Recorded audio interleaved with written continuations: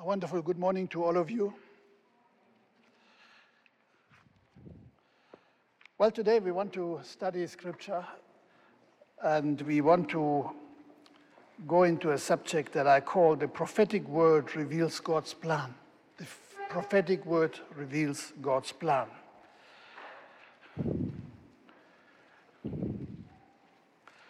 I want to start from the book of Genesis chapter 3 and verse 14.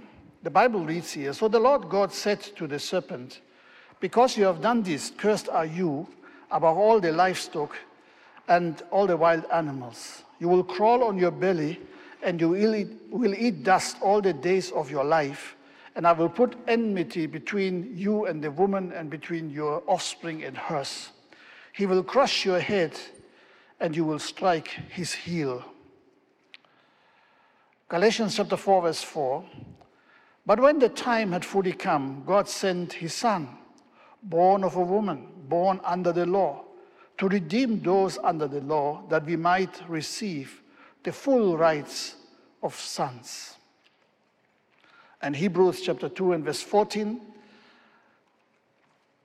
"Since the children have flesh and blood, he too shared in their humanity, so that by his death he might destroy him who holds the power of death, that is, the devil, and free those who all their lives were held in slavery by their fear of death." Let us pray. Lord our God, we want to thank you so much for your presence in our midst. Thank you, Lord, that you have come to be where we are. You still come. You still promise us, Lord, where we are gathering, that's where you will be. And thank you, Lord Jesus Christ, that we can be able to learn from your word, that you give us revelation and understanding and a deep insight in what your plans for all of our lives are going to be in eternity. Lord Jesus, we thank you for your presence. We pray, Lord, that you open up our hearts so that your word can find room inside of each and every one of us. In Jesus' name I pray. Amen.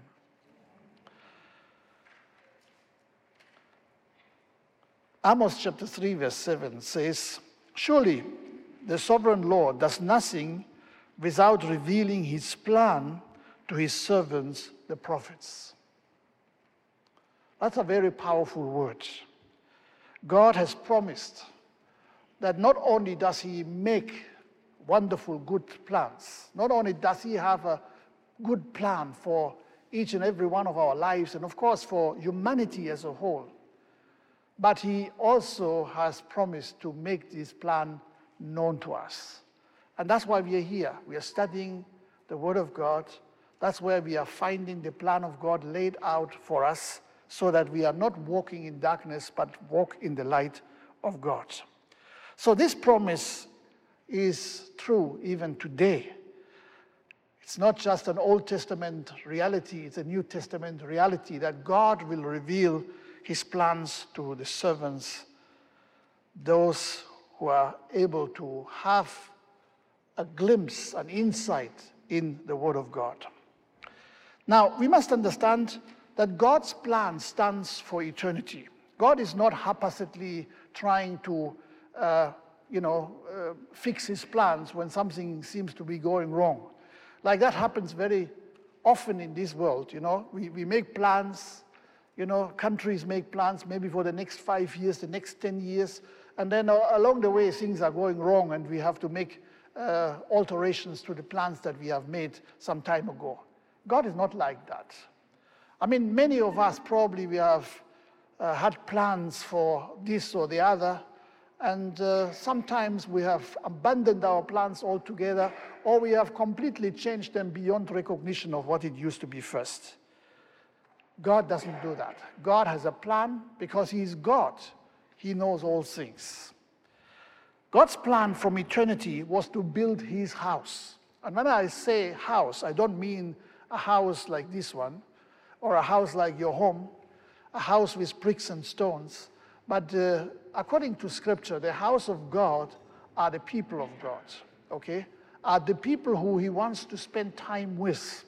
You know, like when we talk about the house of David, we are actually talking about those people who were his successors, those who were continuing to upkeep that tribe or that clan of the house of David. So clearly, when God makes plans, he makes plans for the people he loves. He makes plans for us, who he has redeemed with his blood, to be with him for eternity to come, to be part of his family. Okay, today we are gathering and we know that we are the people of God, but then today we are gathering in so many different places. We are spread all around the world, and yet we are one family, the family of God. Everyone who is redeemed by the blood of Jesus, every name that is written in the book of life belongs to the house of God, is part of the plan of God. And we all are destined to be walking in the presence of God Almighty. That's the plan of God. That's what God is preparing and building through everything that he does. From the very beginning, when God began to create, you know, the Bible often says, before the foundations of the earth or the world, God loved us. God planned for us. So in other words, the plan of God for you and me supersedes the plan of creation, like of this world. You know, we may hear statements that this world is millions of years old.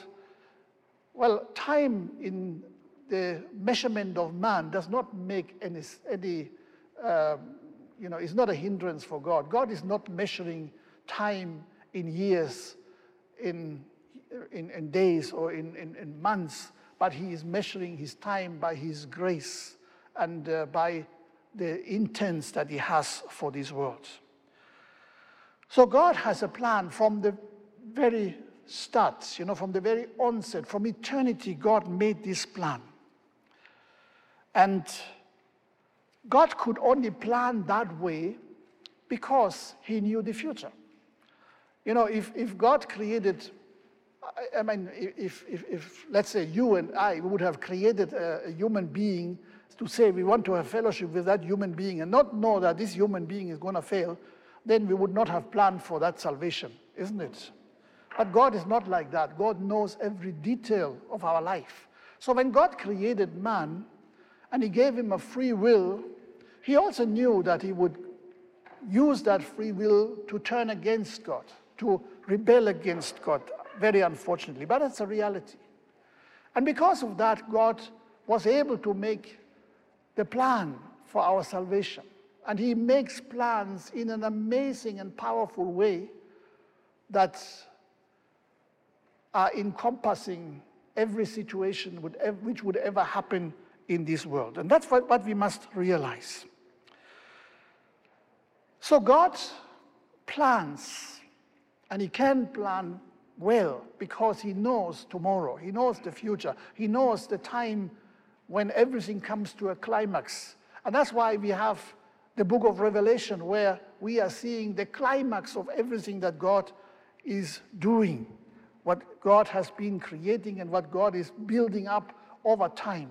And of course, we see that through the history of mankind, God was revealing his plan again and again and again. And that's what we want to take time to study today. The many pieces of the puzzle of the revelation of God, you know, makes one plan. And that's why it is important for us to study, because the scriptures are in different places, but they are making one whole picture, one whole plan that is revealed to us in his word. So let's understand, prophecy has nothing to do with wishful thinking, okay?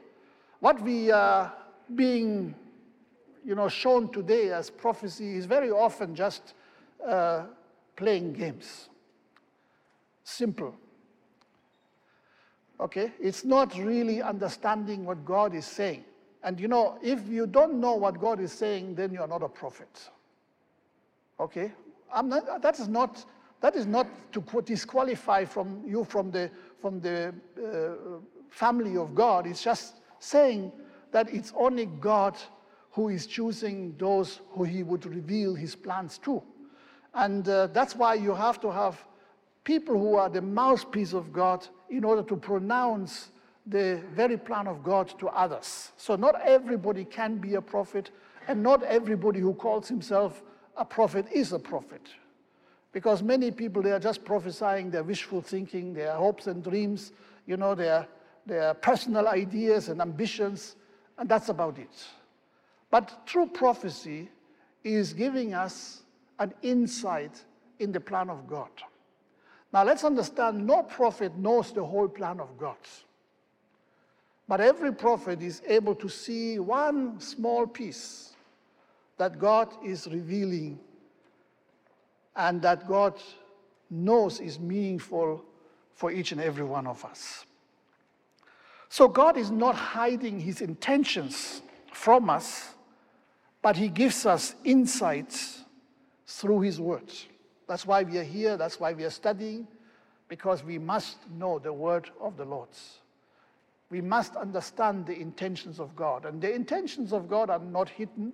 They are here in his word, and they have been spoken of by the prophets of the Old Testament. And yes, they are being once again brought on the surface, enlightened by New Testament prophets as well, and even through the preaching of the word.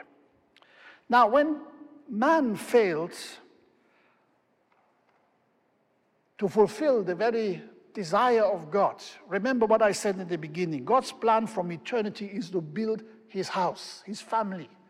God's desire is to have each and every one of us whom he created with great love, wonderfully and beautifully well, as a companion with him, with God, our Creator, our Savior, and the Spirit of the Lord for all eternity to come.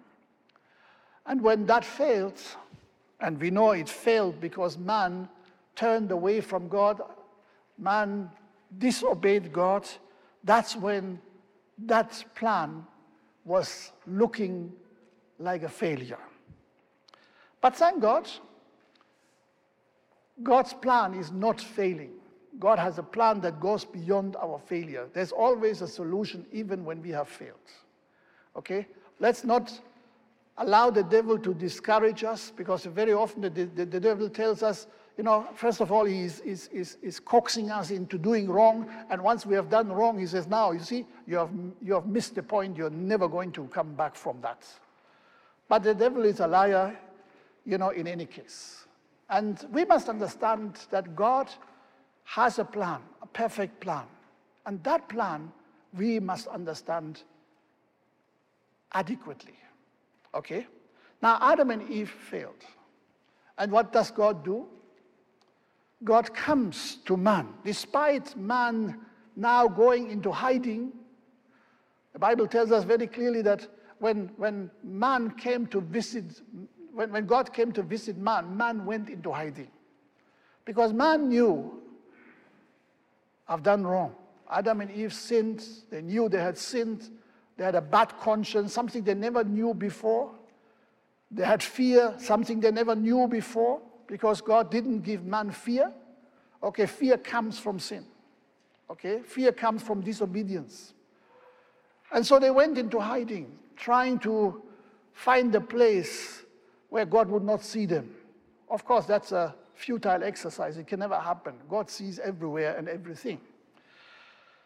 And so God was calling out to man, Adam, where are you? Not that God didn't know where Adam was, but Adam needed to understand that he had dislocated. That's why God was asking him, where are you? You're not in the place where you're supposed to be. You have dislocated. And dislocation brings pain. When you dislocate one of your limbs, then you will be in great pain. Unfortunately, I've experienced that many times with my foot, my knee dislocated. And when that dislocates, you are really in great pain. And that's what happened to Adam and Eve. They dislocated from the presence of God, and they were in pain, they were in fear, they were hiding. They were trying to cover up what they have done. And of course, all our covering up will not be good enough. Now listen carefully. This is what God does. God now interrogated Adam, interrogated Eve, interrogated even the serpent. Okay? Unfortunately, one thing that he hoped that man would do, okay, it did not happen. Of course, God is all-knowing, so he knew that he would not do it, and that's why salvation became so necessary. Man did not ask for forgiveness, okay? Man shifted the blame. So Adam said, no, God, it's not my fault. It's the woman that you gave me. So actually, he blamed the woman, he blamed God, okay? And we are still doing the same thing. Have you noticed when you have done something that is not right, you always try to find a way to shift the blame to somebody else, okay? If you're honest with yourself, it's very true. You know, maybe you blame time, or you blame the circumstances, you blame the people around, or you blame somebody in the house. We always find somebody to blame. Okay, so Adam said, it is the woman that you, God, gave me. So otherwise, that means it's the woman to blame, and it's God to blame, because God is the one who gave the woman. Am I right? The very woman that Adam wanted. Okay, he says, it's not good to be alone. You know, I can't find anybody to fit my need. And God gave him that companion. And then now he says, she is at fault. Okay, God is listening carefully, and he's asking the woman, and the woman is doing exactly the same thing. Okay, she learned quickly. You know, bad habits repeat themselves very fast. I mean, if a bad habit happens among your children, you know, everybody else will pick it up very quickly. It's a fact, okay? You know, if one person is corrupt, why does it mean everybody has to become corrupt? It's a habit which other people pick up very quickly. You know, it's wrong, everybody knows it's wrong, but people still do it. Christians know it's wrong, but they also participate in it. So Eve does the same thing. She shifts the blame. She says, actually, God is not me. Okay, she doesn't have the chance to point to her husband, because, of course, he had already shifted the blame to her. So she's shifting downwards. Okay, it's the serpent. Okay, and the serpent, where did it come from? It came from you. So, again, it's the creature and it's God, the creator. So it's you at fault. So Adam and Eve did not apologize, did not ask for forgiveness, did not see their sin as something so serious that they would need to ask God for forgiveness. They could have done that, and history would have taken a very, very different direction. I'm very sure of that. But now they didn't do it. But that did not mean that God was giving up on them. The Bible now tells us that God spoke to the serpent and gave the serpent a judgment. Because yes, the serpent was involved in the acts. But of course, the serpent was only used in order to bring temptation. Okay? If you are tempted and somebody is tempting you, it doesn't mean you have to give in to temptation. If you don't give in to temptation, then the one who has been tempting you has done his or her work in vain. Okay? Unfortunately, in this case, the temptation worked. So God said to the serpent, because you have done this, cursed are you above all livestock and all the wild animals. You will crawl on your belly. Okay, so understand, serpents did not always crawl on their bellies. That is as a result of a curse. Okay, now the Bible tells us that the serpent was a very crafty creature. Okay, very clever. And you can still see this even today. But now the serpent is crawling on its belly, and it will eat dust all the days of their lives. Okay? That's part of the curse that God pronounced. Then God says something very important in verse 15, and this is now a revelation, a piece of prophecy, okay, that God reveals. So the first prophet is God himself. Okay, so in case you have not known, the first prophet is God. Okay? And he says, and I will put enmity between you and the woman. Okay? Now, we must understand that when God speaks, often his words have more meanings than one. Okay? When God is speaking to the serpent, he's not just speaking to the serpent. Okay? As far as crawling on the belly, that is for the serpent. But now he's also speaking to the one who was inspiring the serpent, and this is Satan. Okay? So God is saying, I will put enmity between you and the woman. Why is it that God says between you and the woman? Why not the man? Okay? Interesting, isn't it? And between your offspring and hers. And he will crush your head and you will strike his heel. Now we must understand that this is a powerful revelation, a powerful prophecy about the plan of God. Okay? Because here God says that salvation does not come from a man.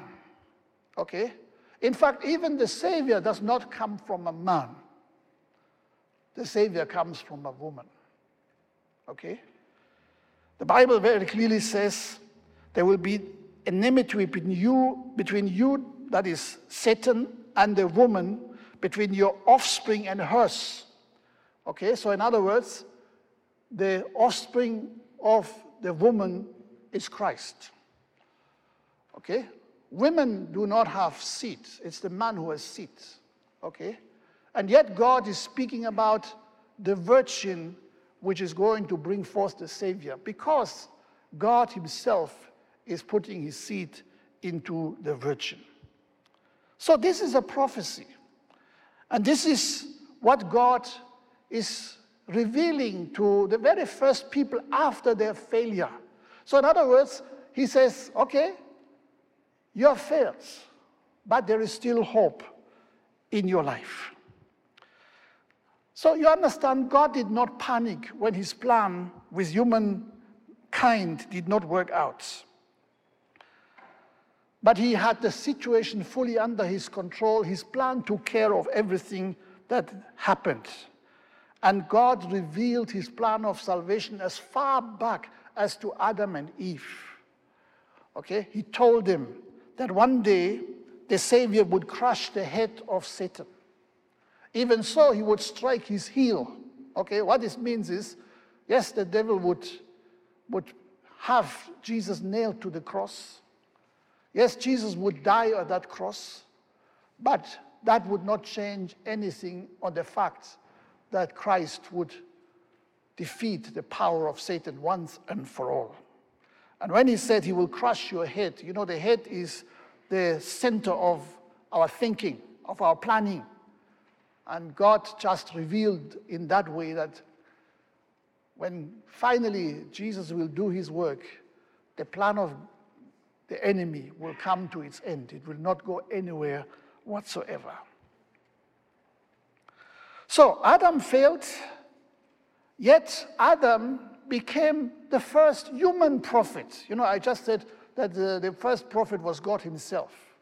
Okay, because he was speaking that word to man. He pronounced that word of his plan to man in a very cryptic form, in a very, hidden form. And yet, seeing from Scripture, it becomes very clear what God was saying. So God actually spoke through his word. Hope to the fallen people. And even Adam was now becoming the first prophet, speaking the same word of salvation to his family.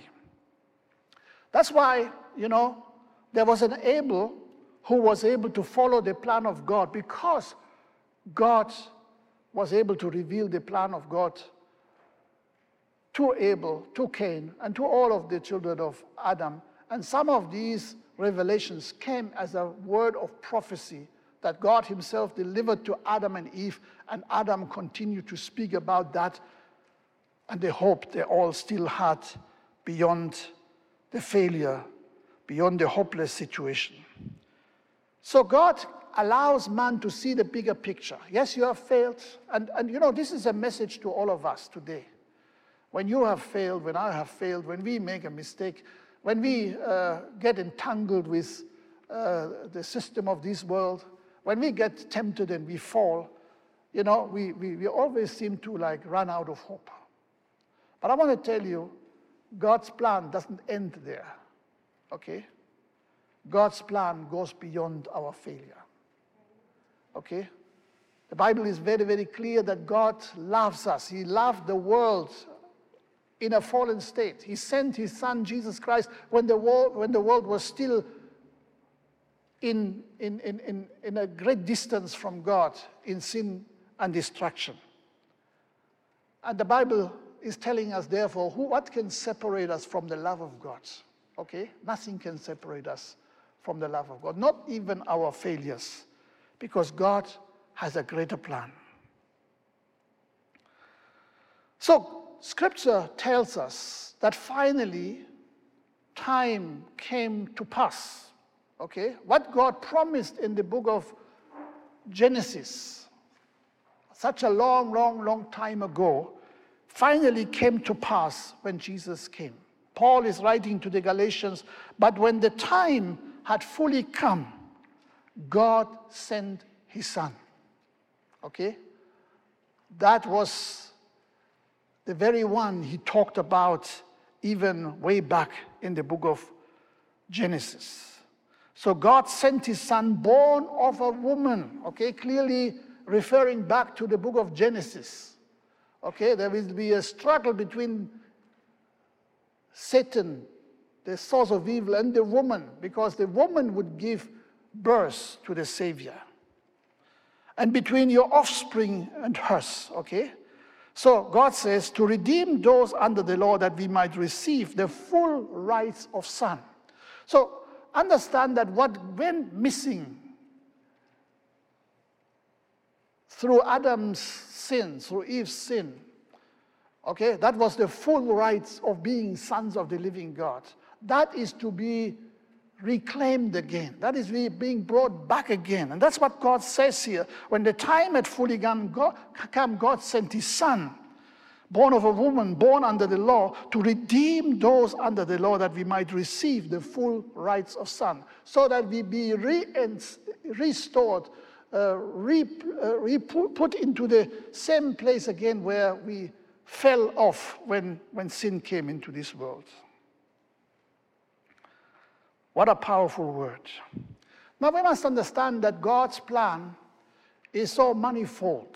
And I just want to give you a few scriptures. I can't give you all of them, because there are tens and 20s and 30s and hundreds, okay, of scriptures that talk about the Messiah, talk about Christ. But I want to give you just a few insights. The Bible tells us in the prophet Isaiah, in that day, the deaf will hear the words of the scroll, and out of gloom and darkness, the eyes of the blind will see. That's Isaiah 29, verse 18. Isaiah 35, verse 5. The Bible says, then will the eyes of the blind be open and the ears of the deaf unstopped. What a powerful promise. What a powerful revelation of the plan of God. There are many people who are living in blindness today. Okay, that's why God sent his son, the light of the world, into this world. Okay? In the book of Matthew, there's a scripture, where the disciples come to him and they're saying, disciples of John, should we wait for you? Is there another? And Jesus says, the blind receive sight, the lame walk, those who have leprosy are cured, the deaf hear, and the dead are raised, and the good news is preached to the poor. Okay, if you go back to the Old Testament, and these two scriptures I've been reading here are part of this revelation, of these prophecies that God has given us in the Old Testament. And Jesus is repeating these words to say, this is a sign of the coming of the Savior. The Savior is here. You don't have to wait for another one, because what you are seeing is evidence of the Savior's arrival. Mark chapter 7, verse 37 says, people were overwhelmed with amazement. And they said, he has done everything well. He even makes the deaf hear and the mute speak. This is what Jesus proclaimed when he was reading the scripture in the synagogue of Nazareth. The Spirit of the Lord is upon me.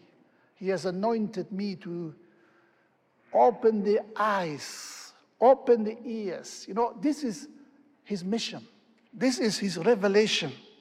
And this is what he came to do. So we need to understand that God has been busy working according to what he has promised in the Old Testament. Jesus is the light of the world. Unfortunately, there are still blind people in the world. And I'm not talking about blind in the natural eyesight. There are many blind people who can't see the gospel shining very powerfully in this world. Okay? So God is opening both. He's opening the physical eyes. He's opening the closed ears. But he wants to do the same thing, and that has a spiritual connotation. He wants to do that same thing on a spiritual dimension. Amen? Now let me take you to the book of Zechariah. Zechariah lived more than 500 years before Christ. And the Bible reads here, actually the scriptures that I gave you, first of all, the Genesis scripture is more than 1,200 or more than that years before Christ, okay? Much more, we don't know, several thousand years before Christ came.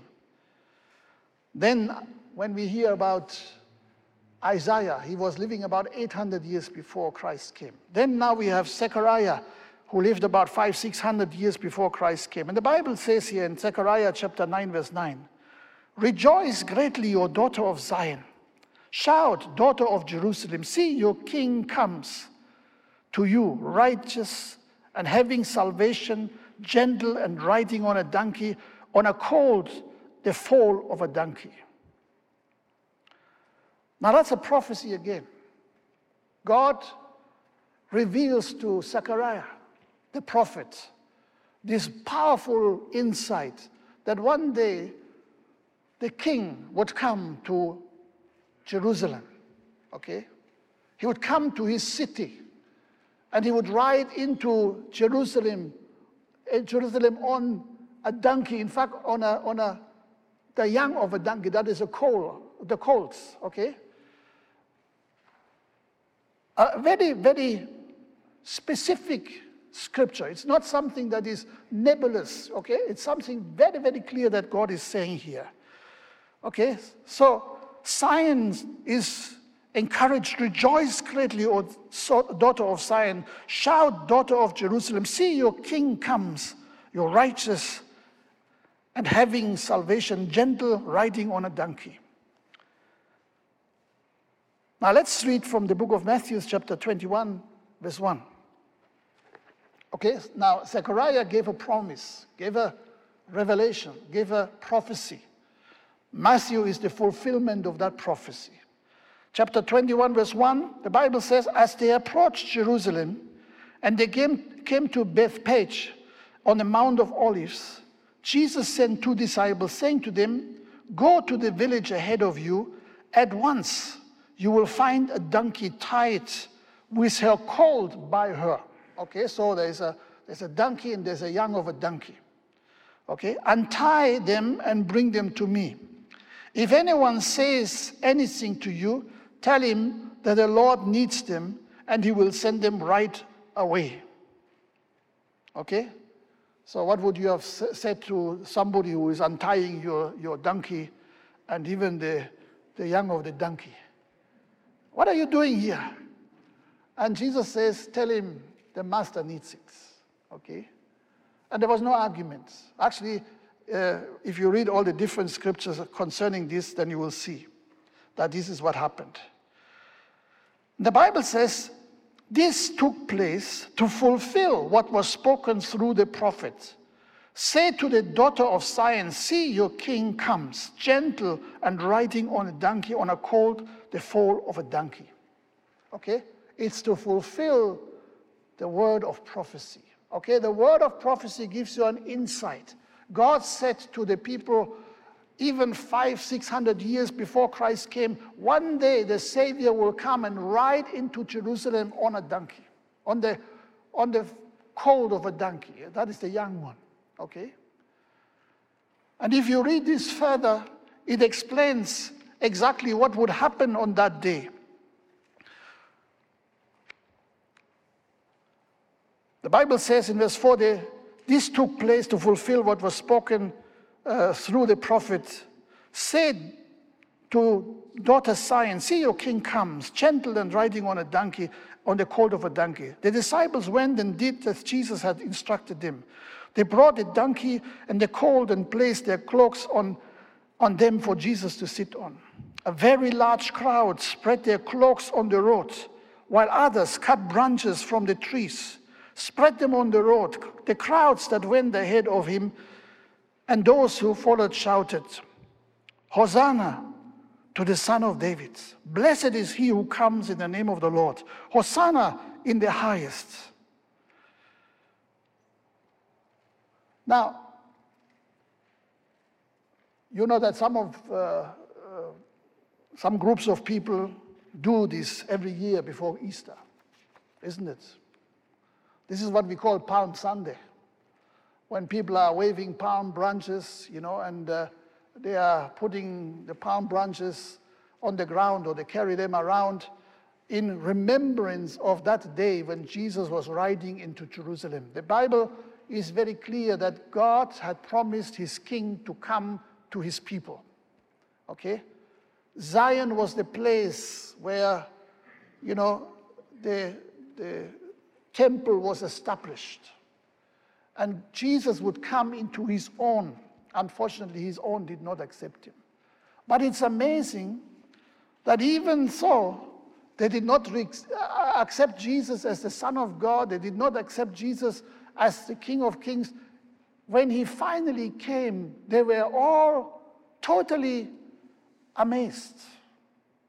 I don't know how they got that powerful instruction of shouting to the Lord Jesus Christ, your King comes. Okay? Hosanna to the Son of David. This must have been a very, very clear instruction through the Spirit of God, because many people rejected Jesus. Okay? Only 1 week later, some of the people, maybe the same people, were shouting, crucify him, crucify him. But at that day, on that day, just before the Lord Jesus died on the cross, he was riding in as the king, and he was recognized as the king, and the people were shouting, Hosanna to the king. They were shouting loud, Hosanna in the highest heaven. Blessed is he who comes in the name of the Lord. Now understand that God knows every detail. God is revealing that the king is coming. The king who was not recognized as the king, but he was still entering this city of Jerusalem as the king. Just a little later, he was nailed to a cross, and on top of that cross, it was written, the King of the Jews. So Jesus came to be king, and he is king. Even when he was a servant, he was still king. He was humbling himself to the cross, and the Bible says he didn't open his mouth when he was taken to the slaughter. That's amazing. But we must understand that God's plan will always work perfectly well. God has a plan for your life. God has a plan for our life as the church. God is not leaving us behind, and that's why time and again we need to study Scripture so that we are having our eyes opened so that we see the plan of God for our lives. If we cannot see the plan, we will not know when it is being fulfilled. But if we see the plan of God, then we can be able to understand when the plan has become reality. So what Zechariah prophesied became reality about 500 or 600 years later in the book of Matthew chapter 21. Let me go a little bit further in Zechariah chapter 12, verse 10. The Bible says, "And I will pour out on the house of David and the inhabitants of Jerusalem a spirit of grace and supplication. They will look on me, the one they have pierced, and they will mourn for him as one mourns for an only child, and grieve bitterly for him as one grieves for a firstborn son." Again, God gives us another piece of puzzle. Okay, we know Jesus was riding into Jerusalem, and as he was now in Jerusalem, he was not put on a throne, but he was put on a cross. He was nailed on that cross. He died on that cross. He shed his blood on that cross. But even Pilate had to recognize him as a king. Of course, he may have just meant it ironically. He may just have made fun of him. He calls himself the King of the Jews, and he wrote this up there on the cross, but it was written, the King of the Jews. And he is the king. Now, Jesus is saying, or the word of God is saying to us here in Zechariah, that God will have mercy with the house of David. Despite having rejected the Savior, despite having gone their own way once again, God would give them a spirit of grace and supplication. And one day, they will look at the Lord Jesus and they will recognize the one they have pierced. Now, what happened on this time of crucifixion. The Romans used the crucifixion very regularly, and because it was a slow kind of dying, there was a time somewhere in the afternoon when they said, okay, let's end the game. Okay, and that's when they broke the legs of the people, because they would stand on the legs trying to hold up and hinder their system, their blood pressure to collapse. And that's why they decided, in order to kill the criminals which were crucified, they would go and break their legs. And that's what they did to the one on the left and the one on the right of Jesus. And they died. When they came to Jesus, they found that Jesus was already dead. Because Jesus did not die as a result of the crucifixion. He died as a result of the judgment of God. Okay? And the Old Testament prophesied that not a bone would be broken in the body of the Savior. Okay? Even in the Old Testament, there was the enactment of the Lamb of God, and they were instructed, as you are bringing that lamb and shed the blood and put the blood on the doorposts of your houses so that the judgment will pass you over. Okay? A very clear reference on what Christ did for us at the cross. Because the judgment is passing us over. It has judged Christ, not us. Amen? So the instruction was very clear. Make sure that you don't break any bone of that lamb. Eat everything, but don't break any bone. Okay? Again, in the Psalms, that is a prophecy which was given that not one bone would be broken in the body of the Lord Jesus Christ. Let me just read John chapter 19, verse 34. Instead of breaking the bones, one of the soldiers pierced Jesus' side with a spear, bringing a sudden flow of blood and water. Okay, when blood and water is separated, that means that is a sign that Jesus was already dead for a while. Okay? But it also has a very great significance spiritually. Because, Jesus said that if we believe in him, as scripture said, streams of living water would flow from us. Amen? And the Bible tells us that blood and water flowed from the side of Jesus. Yes, and of course the water is the sign of life, the sign of truth. And it still flows together with the blood that gives us forgiveness and salvation.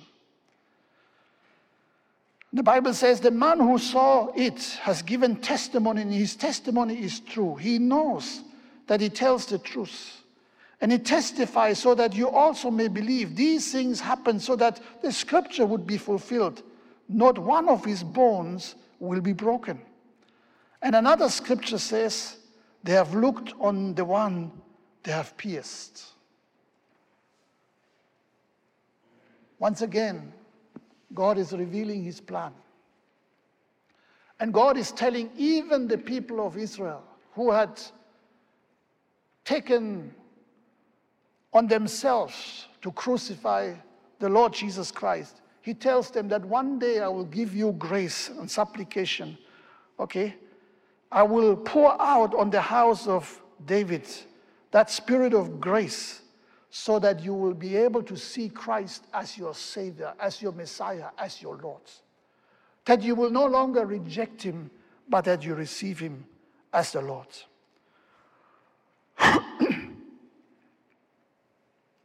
So, brothers and sisters, all this is not just said for other people. It's a message to each and every one of us. It's a message of God's grace. It's a message of God's love. It's a message that God never gives up on us. No matter what wrong we have committed, God still loves us. God still wants to pour out his grace upon us.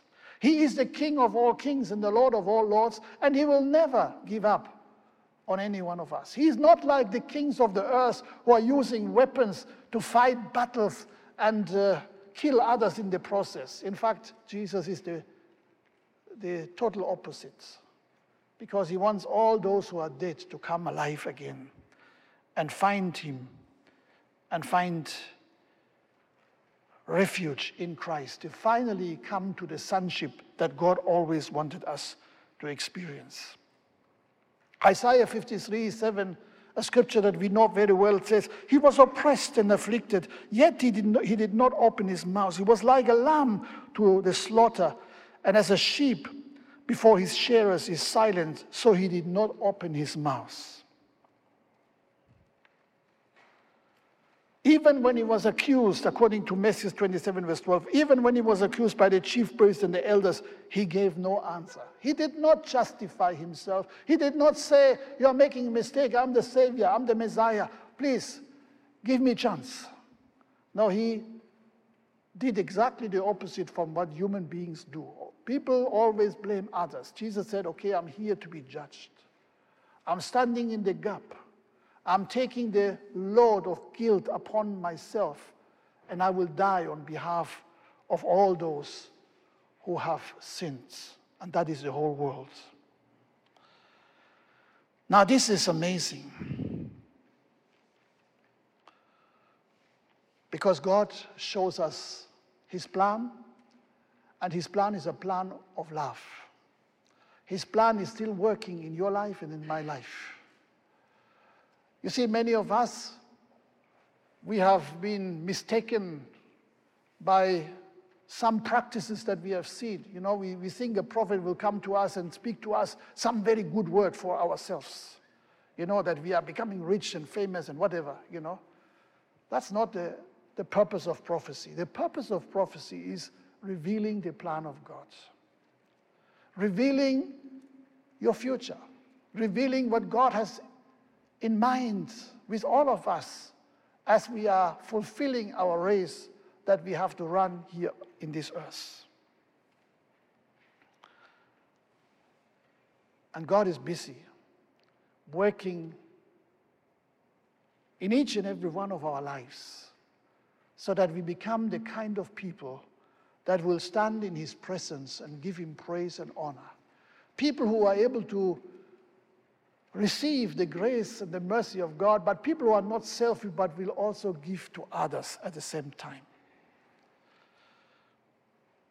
Psalms chapter 16 verse 8 says, I have set the Lord always before me. Because he is at my right hand, I will not be shaken.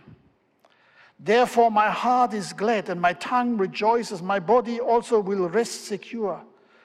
Because you will not abandon me to the grave, nor will you let your Holy One see decay. You have made known to me the path of life. You will fill me with joy in the presence, with eternal pleasures at your right hand. Praise God. Now this is a prophecy once again. Okay? It talks about not seeing decay. The body of Jesus was never decayed in the grave. Jesus rose from the dead. He was walking as the living one.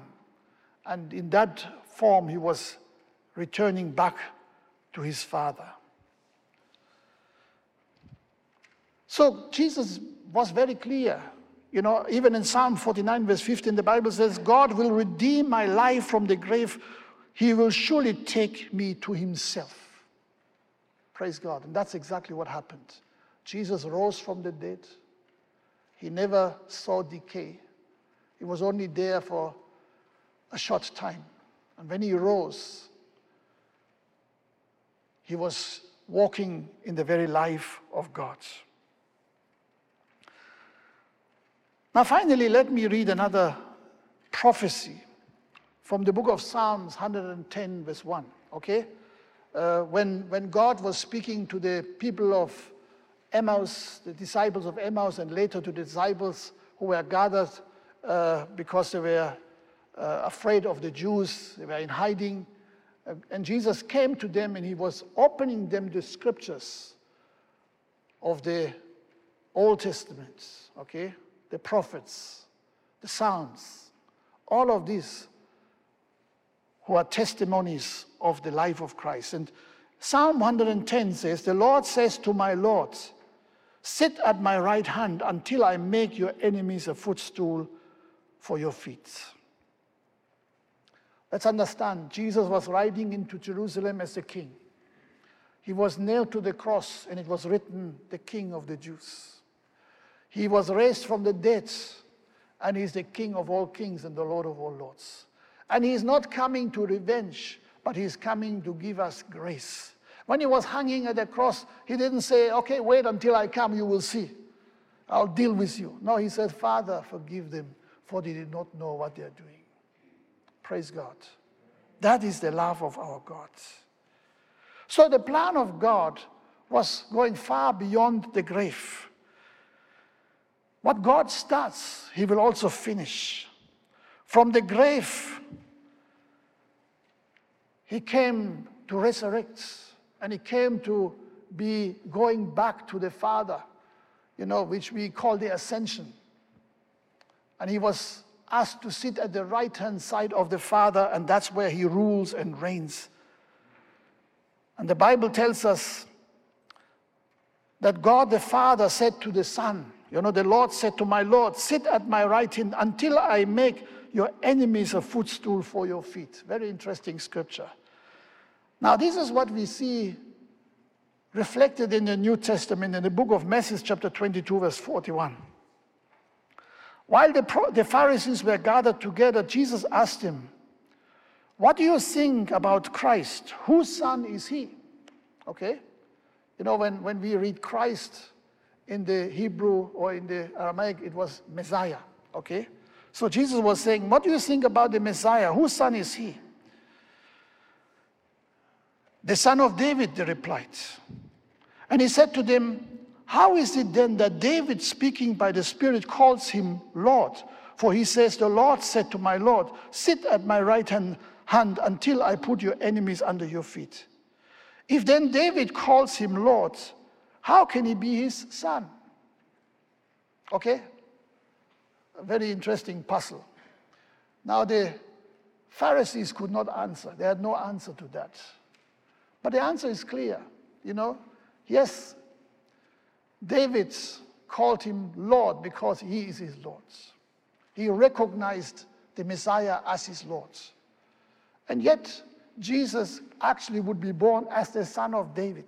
But of course, David, who was promised that he would have somebody ruling on his throne for eternity to come,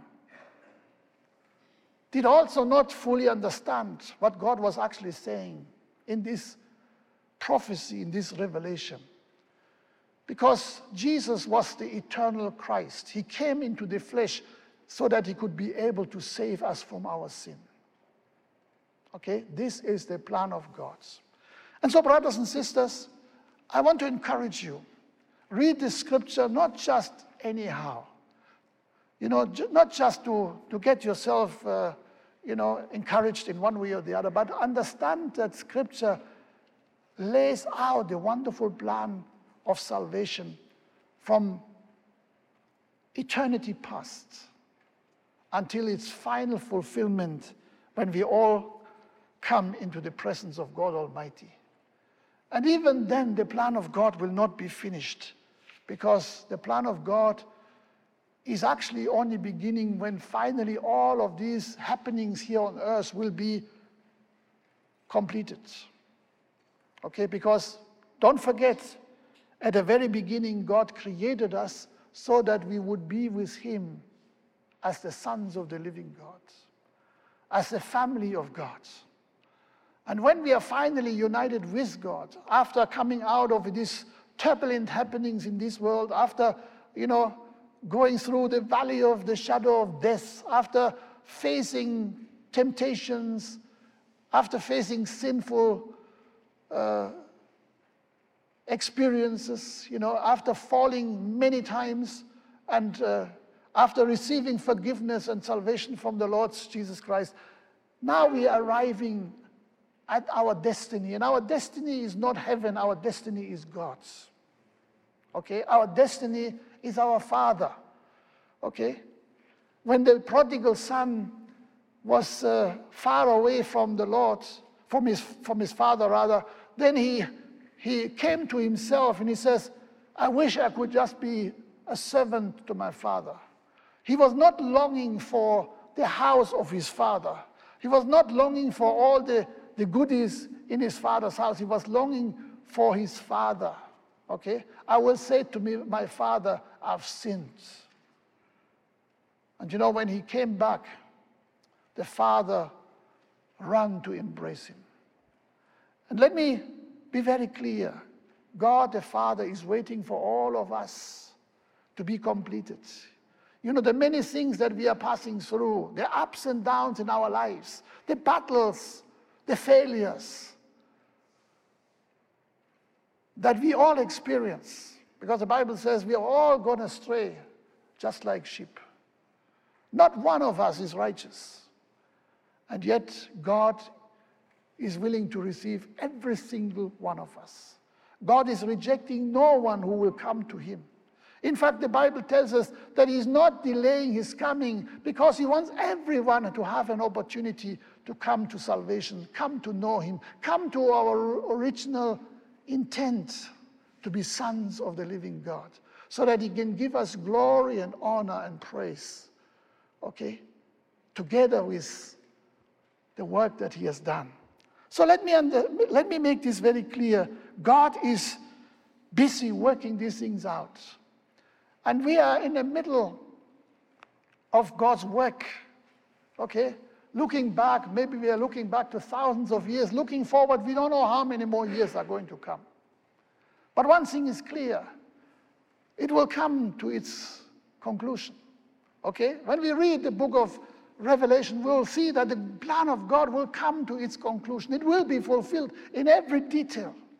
Hundreds and thousands of scriptures are pointing to what God had planned.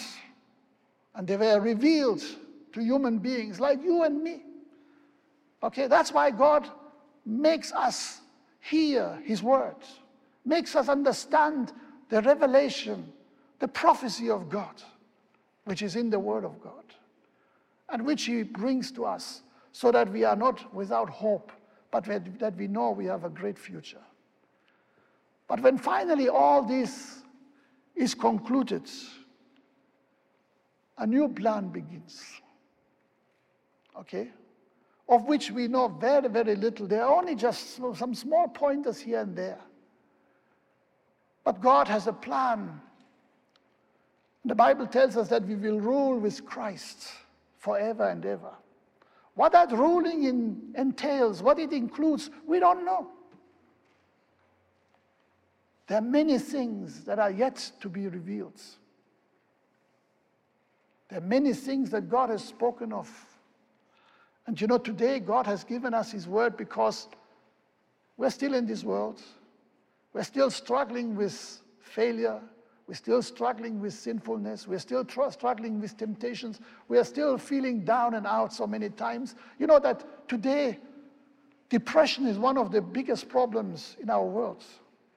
Just recently, I heard of a report, of a research that was done after the COVID, the first year of COVID was completed, that it led people into depression to a very, very high percentage. Many people today are depressed.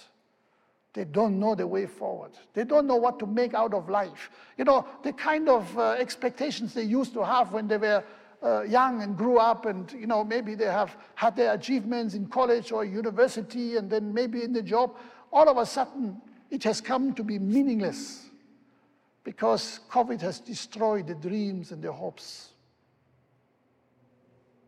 Thank God, Jesus is greater than COVID. Thank God, Jesus is the name above all names. Okay, and COVID is also just a name, okay? So Jesus is greater than the name of COVID. So that's why we need to cling to Jesus. He's the author and the finisher of our faith. He's the one who has done everything according to his perfect plan, and he will complete each and every one of us according to his plan, provided we allow him to guide us. Provided we are putting our hope and our trust and our faith in him, God will not fail. We may fail, he doesn't. If you should ever be of any doubts, just read the scriptures. Go through these scriptures I've given you today. You see, God comes even to Adam and Eve after they have sinned, after they have fallen, and he talks to them about salvation. And let me tell you, if you hear a voice after you have failed in one way or the other, and that voice tells you, hey, you are finished now, there's no hope for you, then you must know that this is the voice of the devil. This is a prophet of doom that speaks to you. Okay? God does not speak like that. God gives us hope. God gives us a future. God has a good plan for us. We like these type of scriptures without sometimes really fully understanding what they mean. So God has a plan for us. So do not allow depression to put you down. Do not allow failure to give up, to make you give up. But keep your eyes upon Jesus.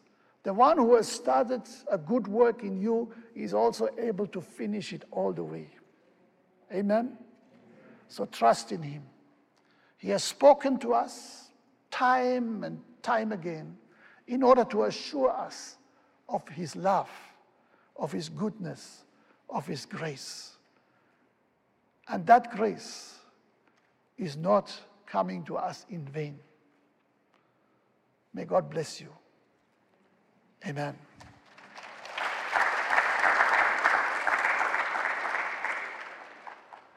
Let us pray.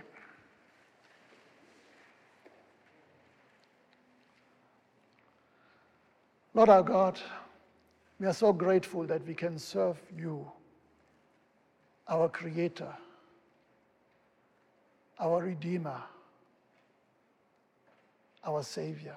Thank you, Lord Jesus, that you time and again take us into a journey of making us recognize and realize that you love us beyond all failures, beyond all sin, beyond all falling. You are always stretch out your hands to lift us up. Thank you, Lord, that your plan of salvation will flourish in your hands. Just like you have brought salvation to us at the cross of Calvary, and you have cried out, "It is finished," because finally you had brought salvation to all of mankind. So Lord, you do your work in each and every one of us individually, and you continue, Lord, to speak even to those who are yet far away. Lord, help us that we are not forgetting those who are still living in darkness, who are still being depressed, who are still far away from you. Because, Lord, you didn't just come for us, you came for them also. And so, Lord, help us that we reach out to those people who may be depressed, who may not have hope, who may not know what their purpose is in this world. Lord, give us the grace to reach out and bring people into your kingdom so that they may be joint heirs together with us and together with Christ of all that you have prepared for those who are your children, who are your sons. We thank you, Lord Jesus Christ, for the wonderful word of assurance that you give us, the wonderful word of hope, the clear and direction that you give us, that we are going into a bright future where we are going to meet with you, our Father in heaven, because you sent Jesus Christ to take us to the Father. And thank you, Lord Jesus, that we are making progress on our way, walking with Christ, coming towards our destiny where we meet with our Heavenly Father. To you be the glory and the honor. In Jesus' name, amen. Amen.